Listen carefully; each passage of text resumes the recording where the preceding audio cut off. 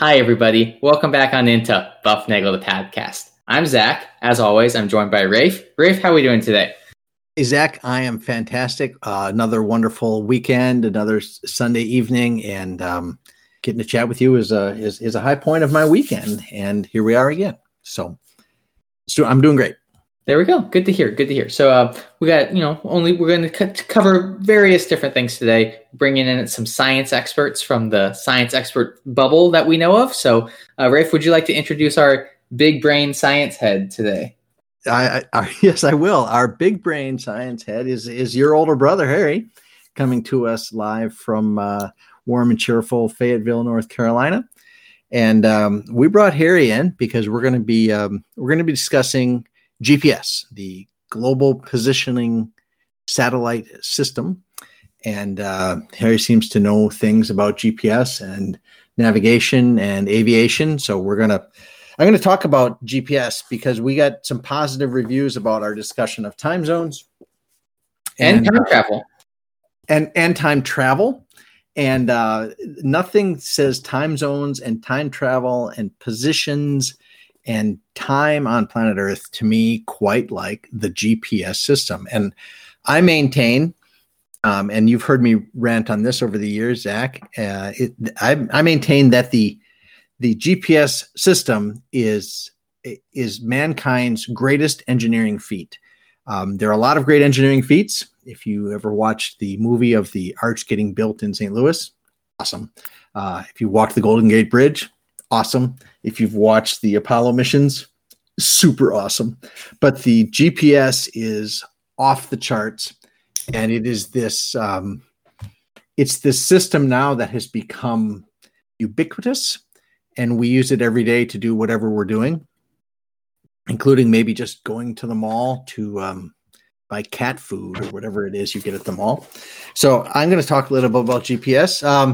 Harry, you want to just say hi and introduce yourself a little bit? Yeah, absolutely.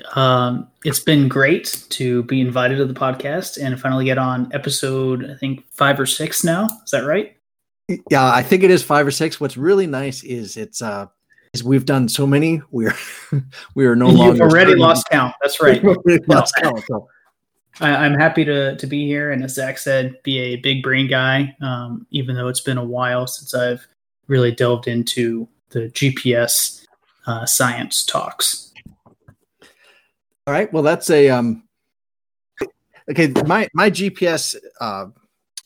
My love of the GPS starts with a trip I made going to France one year. I was at the bookstore in North Carolina at the airport, needing a book to read, and I grabbed this book off the shelf. And I don't know if any of you read this. I don't know how to read. This is a book by. Well, you can't. Are you reading now? I have my moments.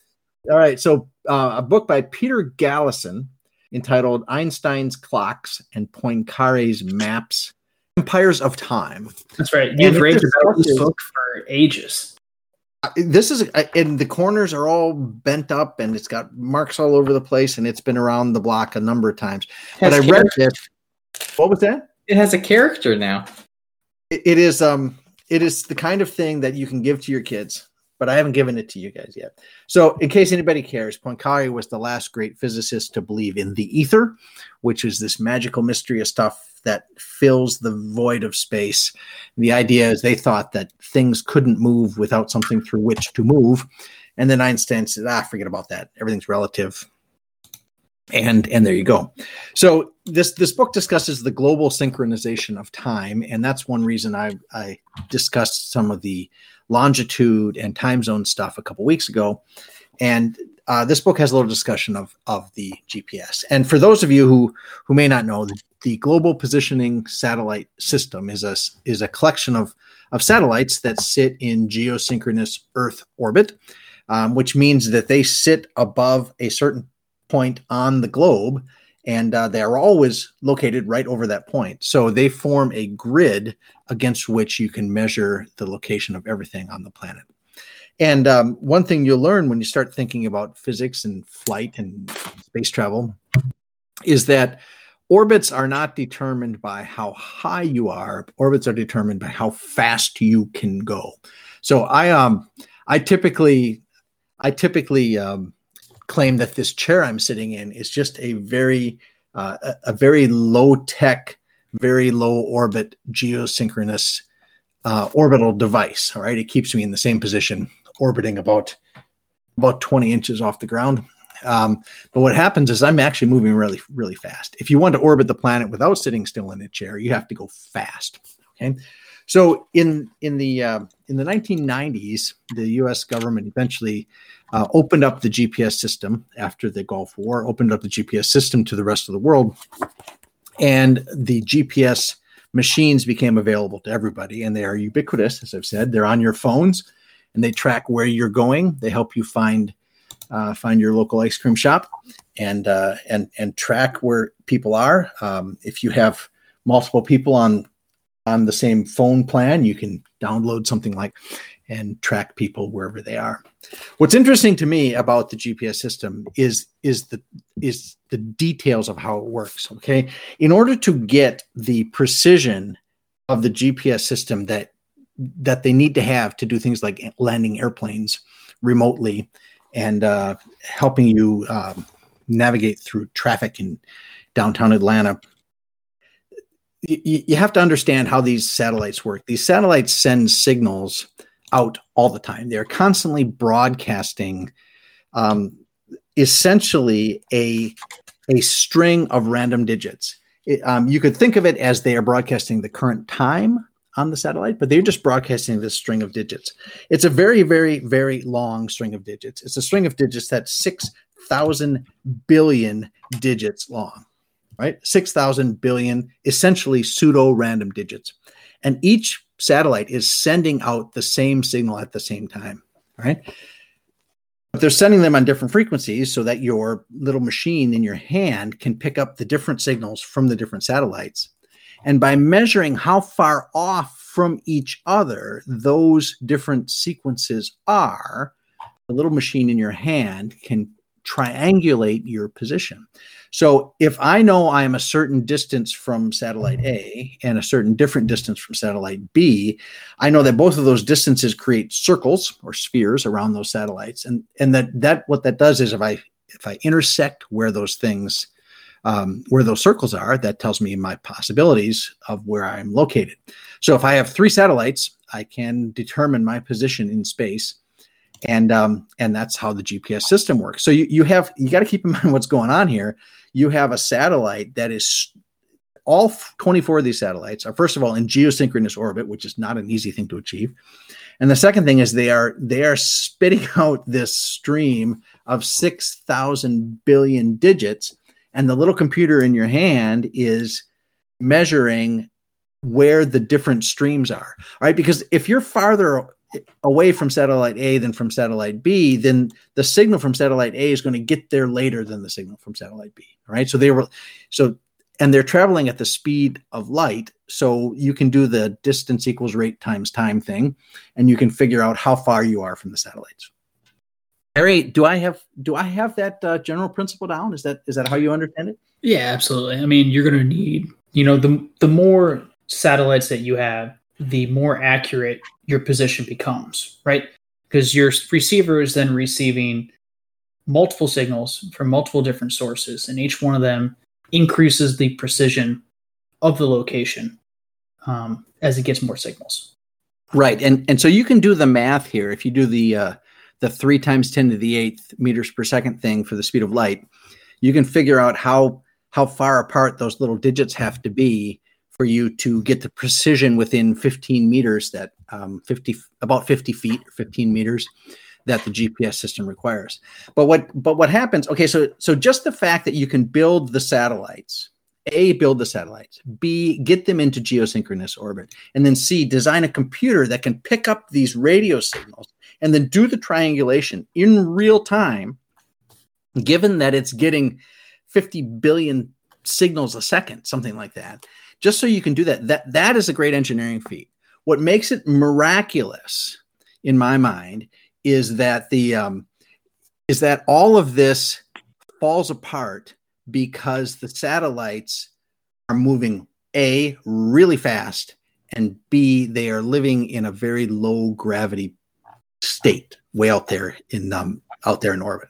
All right. So if for those of you who have read a little bit of relativity, you may know that when you start moving really fast, and we're talking like really fast, not like race car fast, and not even like airplane fast. We're talking you're using C as part of your measure of right. speed. You're using right. So you're moving at 0.4 C, 0.8 C, 0.9 C, right? You're moving really fast. What happens is you time slows down. Okay. And so if you have a clock that's ticking in an environment that is moving really, really fast, that clock is going to run slow. All right. In order to be in geosynchronous orbit, those satellites are something like, I think it's 12,000 miles.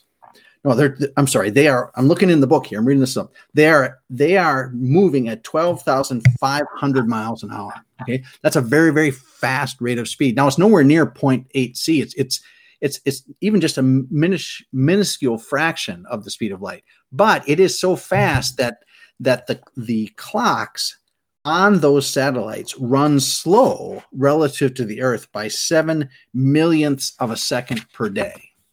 Okay, so keep that in mind. 7 millionths of a second per day. They're being slowed down. So just that means that those satellites are running slow. All right. And if you want their time to match Earth time, you're going to have to do an adjustment. Okay. Yep.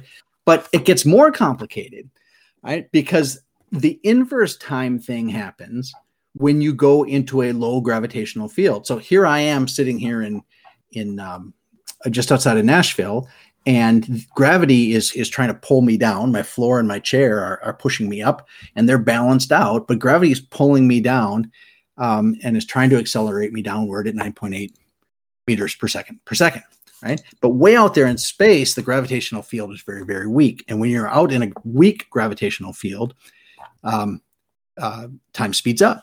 So if you take those two things, the slowing down due to the velocity and the speeding up due to the low gravity, those two things, they cancel each other out a little bit, but not completely. Okay. So together, those two corrections come out to 38 millionths or 380,000 billionths of a second per day. Okay, that's how far off those satellites are. 38,000 billionths of a second every day. They're off. Okay, and surely you're going to tell me that small difference won't mean anything, right? Well, what I'm going to tell you is that's actually a huge difference. Okay, that's a huge difference because in order to get the GPS satellite thing to run well, they need it to be accurate within 50 billionths. Okay, so you have to be within 50 billionths, and they're off just because of Einstein by 38,000 billionths. Okay, 50, 38,000. All right, Zach's just waving his hand like, whatever. It's a huge difference. It's almost 3 orders of magnitude, right? And that's huge. And what's interesting here is that the engineers built the satellite stuff, and they get ready to launch it in the mid 70s. All right, and the physicists are sitting in the background saying, "Dude, if you launch these satellites," and they explain all this stuff about time slowing down, time speeding up, and the engineers scoff at these guys, and they say, "No way. No, we're not going to do that. That's just dumb. That's not going to happen." And the physicists say, "You better trust us, or your system's not going to work." All right. So what they did is they programmed the satellites to have the time correction built into them, right? But they didn't turn on that programming. They didn't turn it on. And what they did is they launched the satellites and they started running on their own. And as soon as they did, the satellites started streaming out their little bits, and they were doing all they were supposed to do. And over the first 24 hours, as predicted, the satellites ran fast by approximately 38,000 billionths of a second, just as it was predicted by the equations. Of course, what else would happen? All right. Right. And after 20 days, here's a quote from the thing. After 20 days of such gains, ground control commanded that the frequency synthesizer be activated and corrected the broadcast signal, which means that after 20 days, if they were like, sorry, dude, we're going to have to turn on the correctitizer, right, and make sure the time gets synced up right, because this thing is not working. Okay. Without that correction, it would have taken less than 2 minutes for the GPS system to exceed its allowable error. After a single day, satellites would have been raining down erroneous positions, skewed by some 6 miles onto the Earth. After a single day, they'd be off by 6 miles. All right. And then all the things that rely on GPS back then, cars and bombs and planes and ships, would have been rendered impossible. So the next time you think that you're going to the wrong building because your GPS told you it was 15 meters off, just be aware that it could be significantly worse. Well, and that points to this other thing. So, Harry, we mentioned this with artillery that you do, is that there are little things that are hiding underneath all these equations and making all the technology work. Yeah, so more or less, this goes upon the determining factor that the North Pole is always moving, right? And that's something that has to be factored into geodesic science in the first place. But because the North Pole is always moving, you have to understand that when you're shooting artillery, you need to know exactly which degree that you're on. And because artillery has to be even more precise, you use something called milliradians, which is even smaller.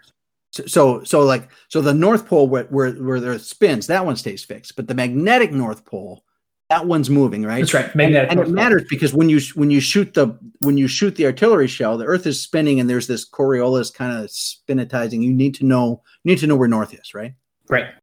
And what happens is you need to, in order to determine that you are within the correct probability of error, you need to always double and triple check against magnetic north.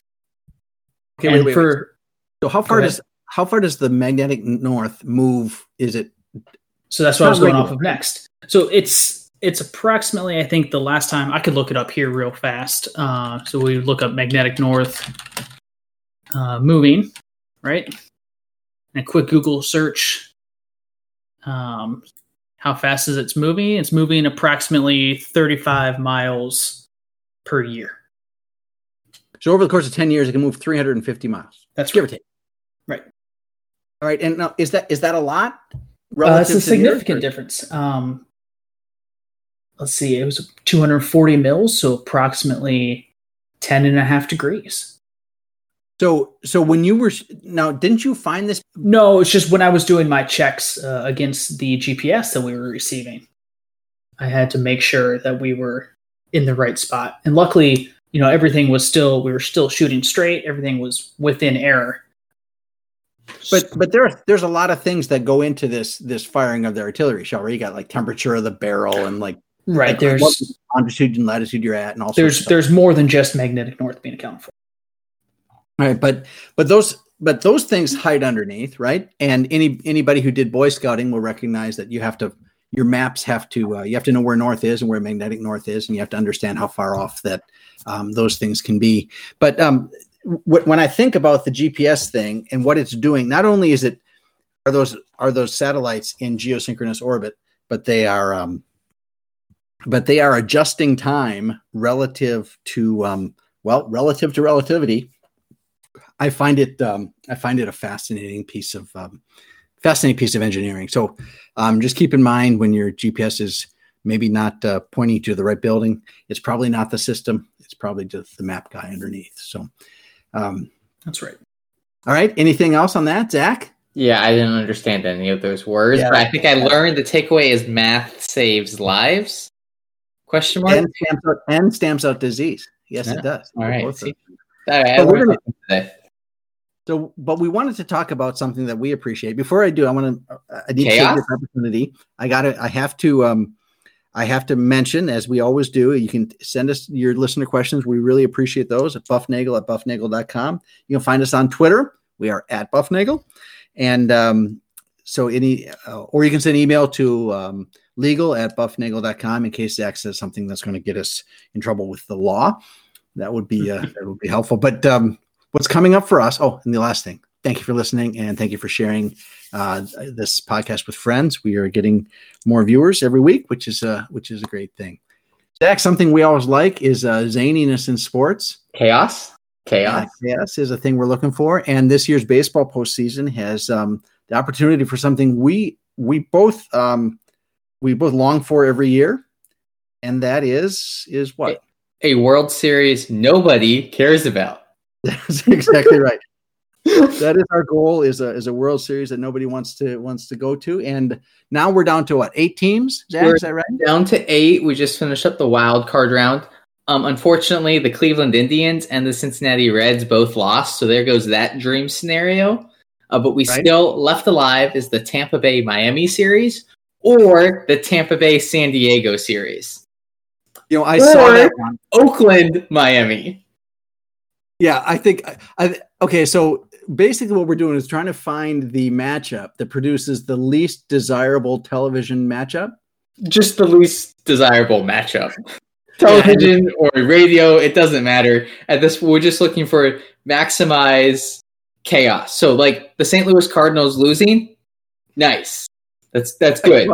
No, some of us, for what it's worth, we have some friends that are Cardinals fans, and we feel for them, and we feel for our friends who are Cubs fans or Brewers fans or Twins fans or any of that stuff. But what we're really looking for is a matchup that has probably the least number of fans. Is that a good way to put it? I think we had the Houston Astros. No, it was the White Sox Tigers. Was that one a couple years ago? I think it was the White Sox Astros was one. That's before that's before the Astros. Yeah, so it was White Sox Astros in 2006. I want to say. Well, maybe that was the White Sox were in there too. Is that the year they won it? Yeah, it was the 2006. We're gonna let our stats guide get to that, but I'm pretty sure it was something around the 2006 to 2008 timeframe. But it was. I think nobody watched that, and I don't think anyone remembered the fact that the White Sox won a World Series, which makes it even better, or who they beat. Yeah, who knows? We had the White Sox beat the Astros in 2005. 2005. Okay. There you go. All right, so I got to, if you were like, who's ever got the World Series this year, is it Fox, you think? Fox, yep. Yeah, Fox has World Series. They got to be pushing for Yankees Dodgers, right? I mean, there's no question. And or Yankees Braves. I think that's maybe Yankees Braves, yeah, because they've had a little thing. But so that's probably the top. We could probably rate these. There's 4 different. Well, there's like 16 different matchups here. That's too many for us to if we were a real sports podcast, we would take all 16 of them and rank them. And talk about matchups, right? Or we could just talk about the chaos order of them, which is significantly more fun. Well, we can at least rate our top 3, right? Top 3 chaos ones? Absolutely. Okay, so Zach, let me go first, okay, because I'm least likely to get this one right. So I'm going to have to go with my favorite chaos one, and I want to go Tampa Bay and Miami, but those are both Florida, right? And that could create some internal tension there. So I'm going to go with my top one is going to be Tampa Bay, San Diego, simply because I love San Diego. I've been there. I've been to Tampa once or twice, I think. And I know they're lovely places to visit and they are wonderful people. But as far as baseball fandom, those are not hotbeds of baseball fandom. And so that's my number one is Tampa Bay, San Diego. Harry, what do you got?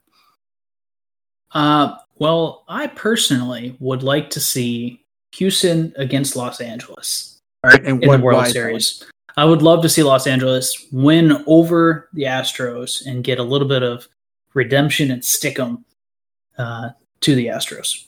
So you're going for the vengeance factor. I am. If I had to pick a World Series final, but if we're going absolute chaos, then I think I'd pick the A's and the Padres. Okay. All right.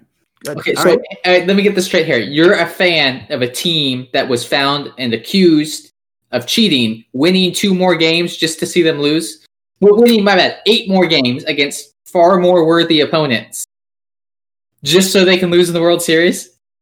Sure, why not? I'm not in favor of teams that cheat.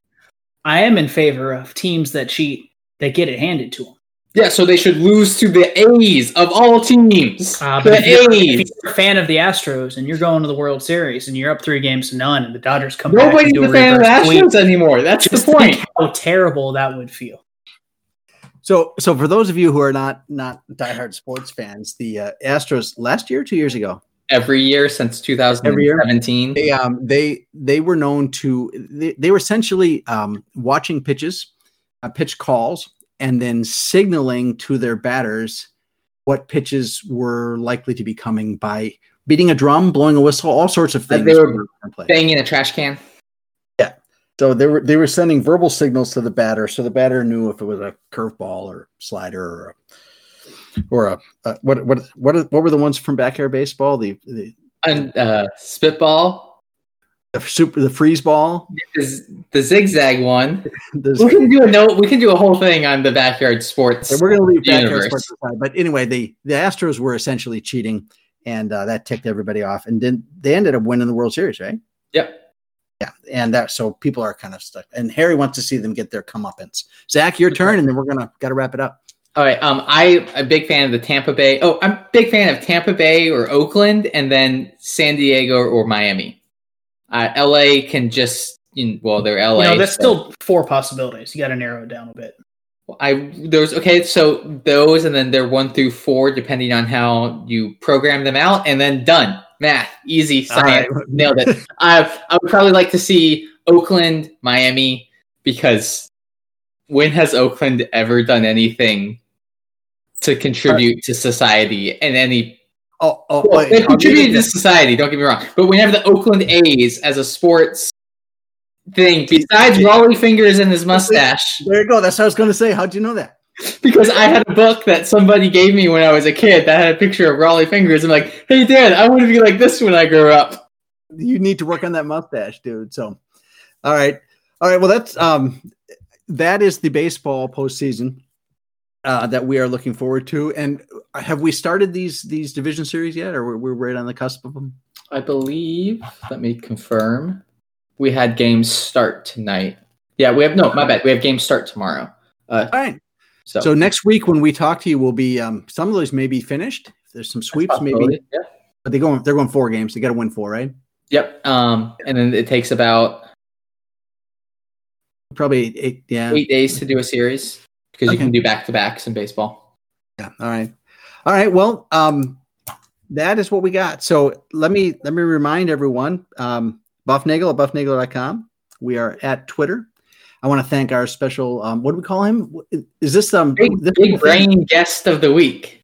Big brain guest of the week. That is a great one. So thanks, Harry, for joining us and for doing some providing your artillery experience and your baseball opinions. And thanks for helping keep Zach in line here. I appreciate it. Hey, in all seriousness, man, thank you for your service. To you and your buddies, thank them for us. And we will see you next week. Zach, anything? No, I'm out of bad ideas. So Zach's out of bad ideas. All right. Well, we'll talk to you next week. This podcast will drop a day late because of technical reasons. That if you come and contact us, we will let you know what that is. So we'll see you next week. Have a Buffnagel night and be safe, everybody. See you. Bye.